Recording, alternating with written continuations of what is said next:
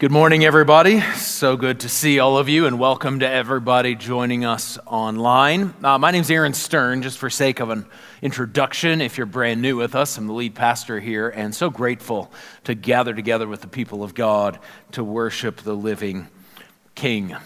So I was in high school in the late 80s, early 90s, and I remember in the early 90s, I believe it was 1990, I couldn't quite remember the exact date as I was preparing today, when I got to go to what was, today we have the Pepsi Center or Ball Arena or whatever it's called for where the Denver Nuggets play, but back in the day they used to play in a different building that's been torn down since called McNichols Arena. And I was going to watch the Nuggets because Michael Jordan and the Chicago Bulls are coming to town. Michael Jordan, the greatest of all time, will be all you LeBron fans, you can talk late. We could talk later, but I remember walking into the arena, and our seats were on the very back row, top of the arena, at the very back row, nosebleed section, but I was so excited to be there. I am convinced that I would have had way better viewing had I watched on TV, the whole thing, but even before the game started, there was a buzz in the arena. Why? Because the Nuggets? I don't think so. Because Michael Jordan was there. Michael Jordan, I still remember the dunk. I remember watching Michael Jordan. I had Michael Jordan posters on my wall. I still have Michael Jordan Wheaties boxes in some storage room somewhere in our house because I was so excited about Michael Jordan. There was a buzz in the air and it drew a big crowd. If you read through the Gospels, Jesus was drawing large crowds. And there was a buzz about Jesus. As he starts moving from town to town, he's drawing crowds. And there was an electricity in the air. Did you hear that Jesus is here? Did you hear that Jesus is in the next town over? Did you hear about what Jesus did? And why was that? Why was he drawing crowds? And why was there a buzz in the air around him? Was it because he had a magnetic personality? Was it because of some miracles maybe? Was it because he was a carpenter? Those may have been different things that maybe people were interested in, but it wasn't actually the reason that there was such electricity and such buzz around Jesus. It was his message. It was what he was saying that was causing such a stir. So the question maybe for each one of us today is, what was Jesus' message? What was the message that was so electric? What was the message that was so stirring? Can you summarize it in one sentence? If someone were to ask you, what was Jesus' message? One sentence, I wonder what we would all say.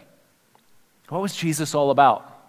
Was it the golden rule? Treat others as you would like to be treated? Love your neighbor. That's another famous line of Jesus. Love your enemies, but certainly another step further and pretty profound. Those, in fact, weren't the summary messages of Jesus. They had to do with his summary, his big message. The big message of Jesus that was causing the stir in his day was this. Summarize what Jesus had to say: the kingdom of God has come near. That was what was causing the stir. You're like, that's interesting. That's interesting. I'm not sure, run to the next town, exciting. But this was the heartbeat of his message, and this was the number one theme of all of his preaching. Now, maybe for us today, it's not the first thing that we think of, nor do we think, oh, wow, that's amazing. That's crowd drawing. But for the people listening to him in that first century, that phrase would have set off a firework of imagination. It would have been so lodged and loaded with meaning in their imagination because they had been immersed in the scriptures and immersed in what this was meaning. And so it was packed full of excitement, of meaning for each of his hearers. So Anybody know the first mention of the concept of kingdom in the Bible? Bible trivia, if you ever want to, I don't know, I suppose it depends on what kind of party it is, if you want to. But this may help you at this party, or it may not help you at the party, so, leave that up to you.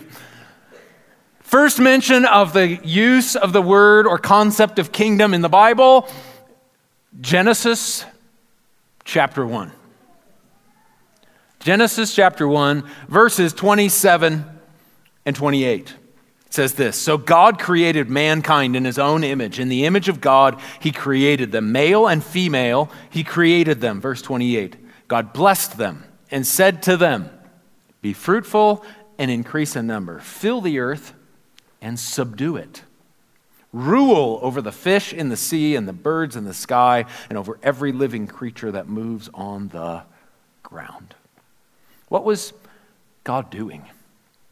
He was giving the first humans a mandate, a ruling mandate. He tells them to subdue, or have dominion is another way that gets described, have dominion over the fish of the sea and the birds of the air. So when you walk outside and you see the geese like walking around, I rule you. Is that what he's talking about?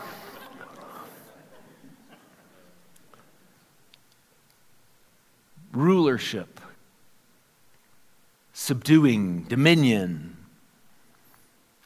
God shares his power and his ruling with humans.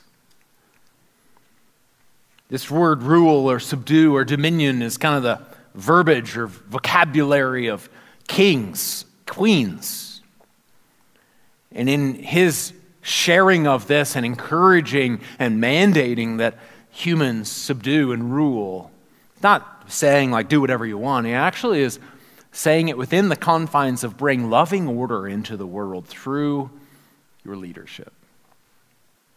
But then, very quickly, Genesis chapter 3, that plan in the way that it was designed to go gets totally disrupted and turned upside down. Because rebellion happens and sin and evil and death are welcomed into the world and humans, and we see this played out throughout the Old Testament. We see, and even into our own day, we have human rulership that is not all about loving order, but in fact, oftentimes about selfish order or unloving order. So what is God going to do once this happens? What does God do with the fact that the way he designed it and what he shared with humanity gets upended? How is he going to reassert his rule? He creates a people. We jump ahead to Genesis chapter 12, and every kingdom has a group of people that are part of the kingdom, and so he has Israel. It starts with Abraham, and that line of Abraham turns into the Israelites, the Jewish people. But within a few hundred years, and we get to the second book of the Bible, we get to Exodus, these people whom God has chosen to carry out and reassert his rule are being ruled by the Egyptians, who is overseen by and ruled by Pharaoh. And if anything, he, at this point in history, is one of the most significant, not only significant leaders, but also the most evil of rulers. In the way that he is treating people, in the way that he is treating the Israelites, they are not ruling, they are being ruled, not by good, loving order, but by evil order and unloving ways. And so God calls Moses to be the deliverer of his people. Read through the book of Exodus, and we have, after 400 years of slavery, the Israelites, led by Moses, out of Egypt. They get to the Red Sea, and through a miraculous hand of God, the Red Sea is parted, and the Israelites walk through on dry land, get to the other side, and second piece of trivia for that amazing party that you're at, First time that God is mentioned as ruler or king. Exodus chapter 15 starts with a song as they celebrate on the other side of the Red Sea. Look what God has done. And at the end of that, they sing, "The Lord reigns forever and ever." God reigns. This is the first mention of God as a ruling king. And this theme is repeated over and over again throughout the Old Testament. If you read the Psalms, you'll hear this verbiage of when God will, and his glory will cover the earth. What's he talking about? God's ruling and reigning. Go through the prophets. And what do we have? Especially in the book of Isaiah, but it is sprinkled throughout all the prophets. Talking about this, when this king comes. They're longing for the king to rule and to reign and to overthrow and for them not to be under oppression. And it is woven all throughout the Old Testament. And just like we see with the Israelites coming out of Egypt and going through the Red Sea, when God becomes king, people are rescued and evil is dealt with. That is what happens as they come out of Egypt. That is what is longed for by the psalmists and by the prophets. That is what is longed for by the people of Israel. So when Jesus shows up on the scene, now hundreds and hundreds and thousands of years later, this has been worked into their imagination, worked into their hungers and their longings and what they're hoping for, what they've been praying for, what they've been agonizing and aching for as they've been taken out of their homeland and exiled and scattered and all these things. God, when are you going to become king? And when are you going to rescue us and deal with the evil? That's what's in them. So when Jesus says the kingdom of God is near, nothing but excitement. And really, really, really, we've been waiting, we've been praying, we've been thinking, we've been longing. That's why in Mark chapter 1, Verse 14, it says, after John was put in prison, that's John the Baptizer, Jesus went into Galilee, proclaiming the good news of God. That time has come, he said. The kingdom of God has come near. Repent and believe the good news. We use the word good news every now and then. You know, good news, we got some snow. It's going to help with the water. That's good news. CSU won a really close basketball game. That was great. Good news, that's good. But when Jesus says, repent and believe the good news, this word good news is a big, powerful word. This word good news is the Greek word euangelion, where we get the word evangelism. Because euangelion was out proclaiming and communicating this. Good news in that day meant this: a new king is on the throne. A new king is on the throne. A victory has been won. So if a Caesar had won and maybe beat an advancing king or taken new territory, then the good news would have been sent out. Hey, guess what? New king is on the throne. That would have been communicated to the territory where they just won it, and as a result, hey, you're under new rulership. So what is Jesus saying? Repent and believe the good news. There's a new king on the throne. A victory has been won. Matthew chapter 4. From that time on, Jesus began to preach, repent, for the kingdom of heaven has come near. You might say, kingdom of God, kingdom of heaven, what's the difference? They are interchangeable. They mean the same thing. For Jewish writers and hearers, oftentimes they would not use the word God as a way of giving God and even the reference of his name reverence. And so to avoid using the word God, they would say heaven. So it means the same thing. But it says that he went out preaching. Does that mean that he did this potentially? And he did. Yes, he did it in the synagogues.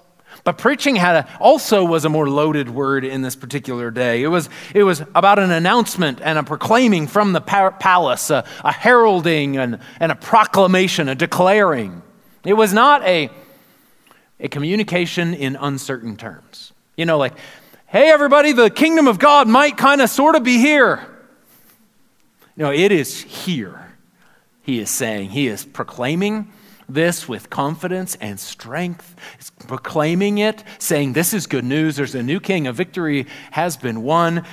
That is stirring the hearts of the people and creating this electricity amongst them. N.T. Wright, British New Testament theologian, says any first century Jew hearing someone talking about God's kingdom would know this meant revolution. See, because it meant revolution, like a new king is in town, this means something for the current people who are in charge. See, this is why he was crucified. He wasn't crucified because he told people to love each other. He was crucified because he was reasserting God's rule.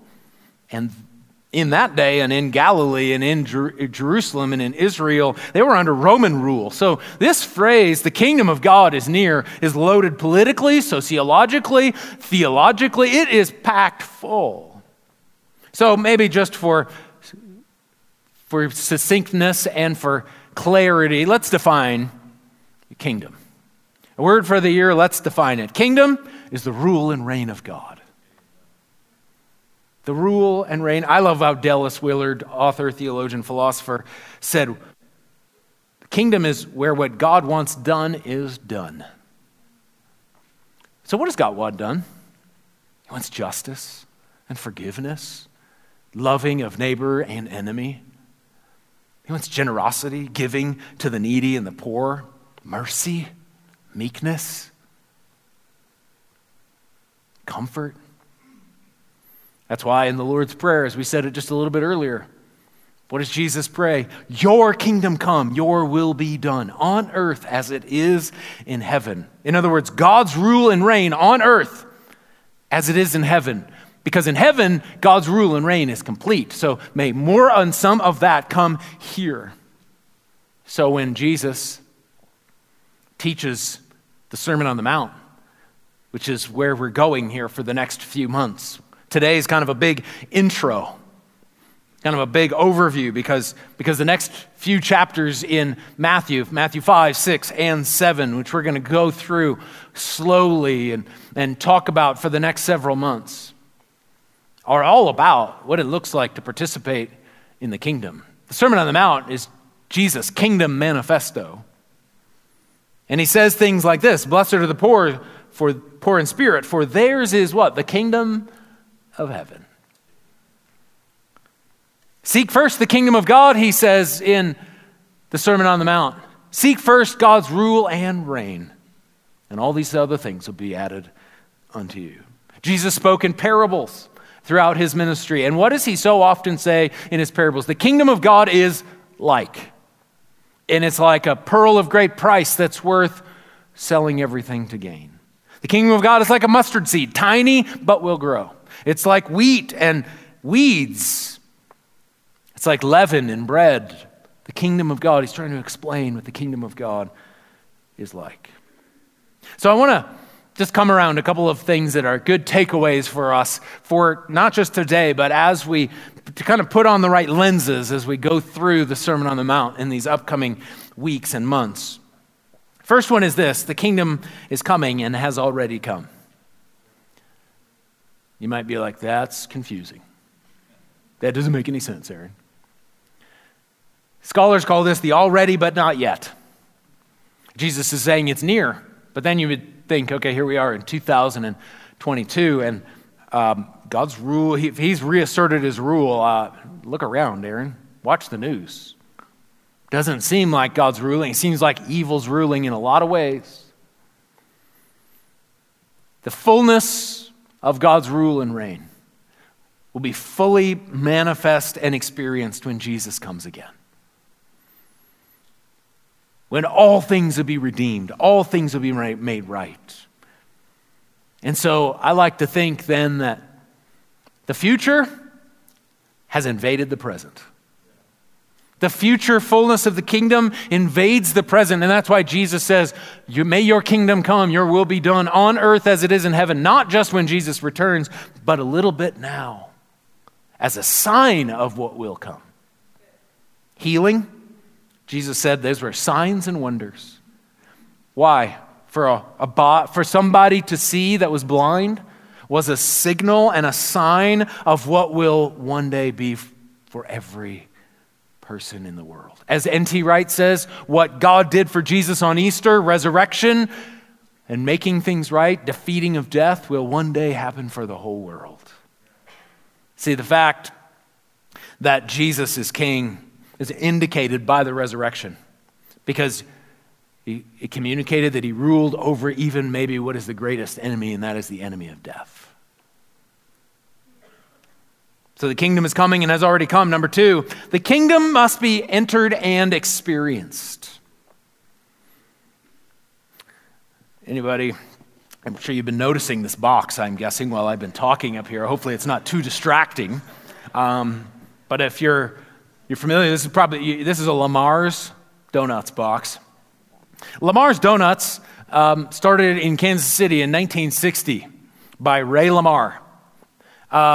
It says since 1933 on the box, but that's just because that's when he started making them and all that kind of stuff. But the actual store, first store in a gas station in Kansas City, Ray Lamar, 1960, franchised in 1990. Now Lamar's is in 5 states, 26 stores. In 2005, they moved their headquarters to Denver, like every smart Kansas City person should do. I mean, why? If you're in, anyway.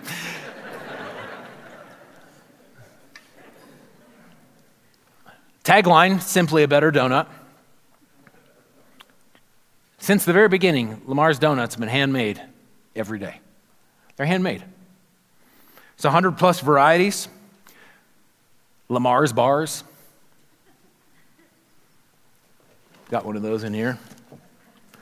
I've got a Snickers Lamar's bar right here. Look at that. I've got cake donuts. I'm a cake donut fan. I've got some glazed donuts. Got some sprinkles. I've got a Bismarck. I've got a maple donut. I like those too. We've got a chocolate covered donut. We got some nuts on one. About 100 plus varieties. Voted the best of Northern Colorado. Actually voted the best of Colorado. It's in lists from all over the country. Wherever Lamar's builds a store, they always partner with organizations in the community in which they've built a store. Oftentimes they'll partner with the Salvation Army, and they'll oftentimes partner with first responders to communicate their support for the community, for police officers, for firefighters, for medical workers. And so they'll support them with finances, but in 2017, they decided on National Donut Day to deliver donuts to first responders using drones, like you do.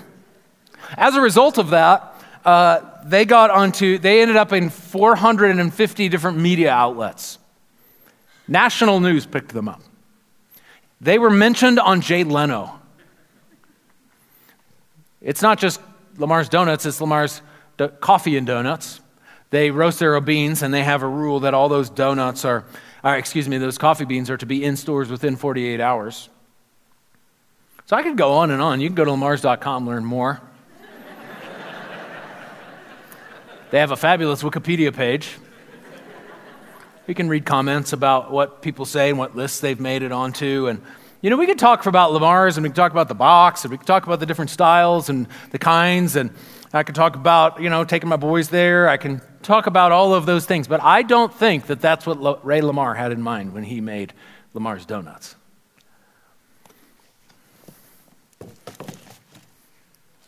This is what he had in mind. Oh.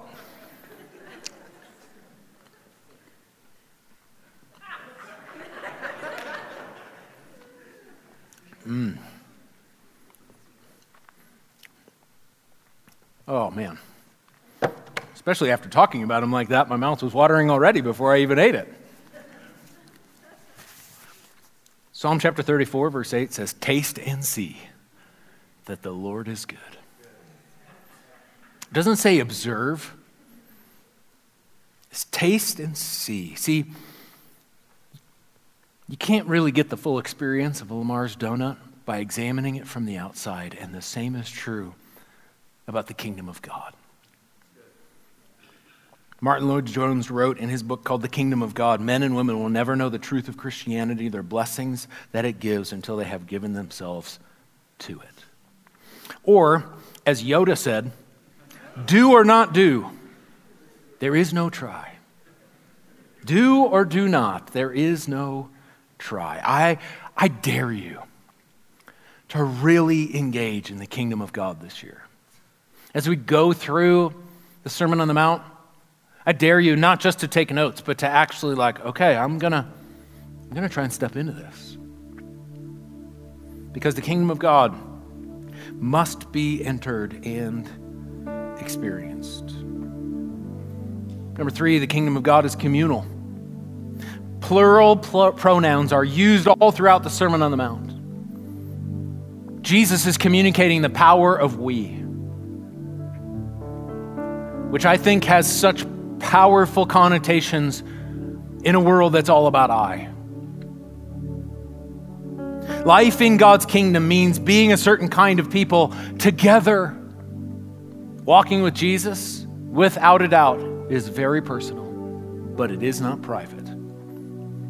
I love what Charles Moore writes in his book called Following the Call. The church's witness is the communal embodiment of the Sermon on the Mount. In other words, the kingdom is to reflect and be the people that shows and lives out what Jesus talked about. Not just talking about what Jesus talked about, embodying it as Jesus did. The church is to be a kingdom outpost, to show the world what it looks like to live under the rule and reign of God. Today's City Group Sunday, all the work that is put into finding leaders, training leaders, creating groups, putting a list together, all the different things.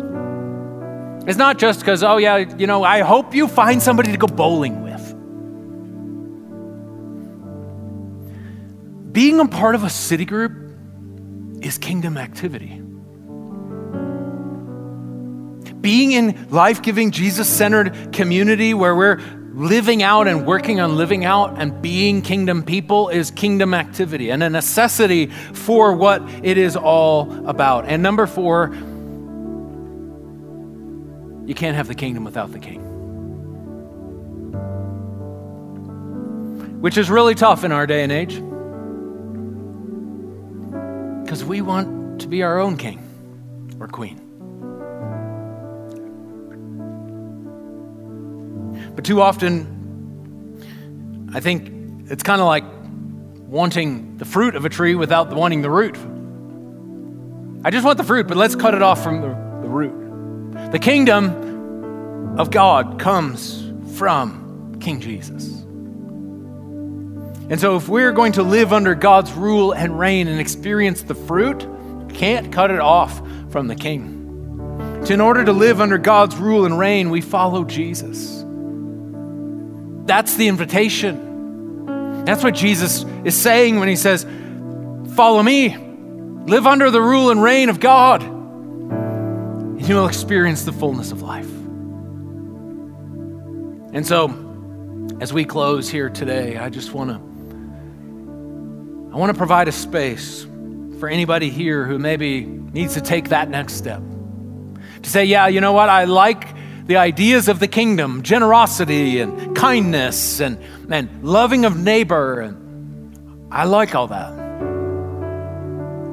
But I've tried to get it or I want it without the king, but they go hand in hand.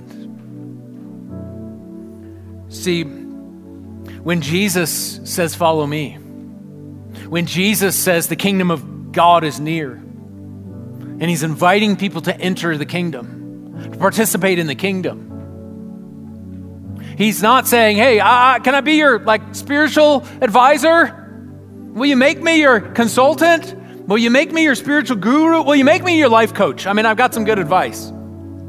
It's not what he's saying. He's saying, I got good news. Good news, everybody. New king in town. Victory's been won. I'm the king. You want the kingdom? Follow me. So if that's you here today, You're like, yep, I've been trying to do this on my own. Self-help project, self-salvation project, if you will. You know the problem with self-help is that self was the problem, which means that self isn't usually the solution to the problem. Jesus is the solution. The kingdom of God is the way. If that's you here today, you just under your breath say, God, I give you my life. As a sign of trust, as a beginning of a statement that says, you are King. For everyone here, I want to encourage you over these next several months to read Matthew 5, 6, and 7 once a month. You just read it once a month just to immerse yourself in the ideas of what Jesus was communicating. Become more familiar with Jesus' Kingdom Manifesto so that we might immerse ourselves in his words and his ways.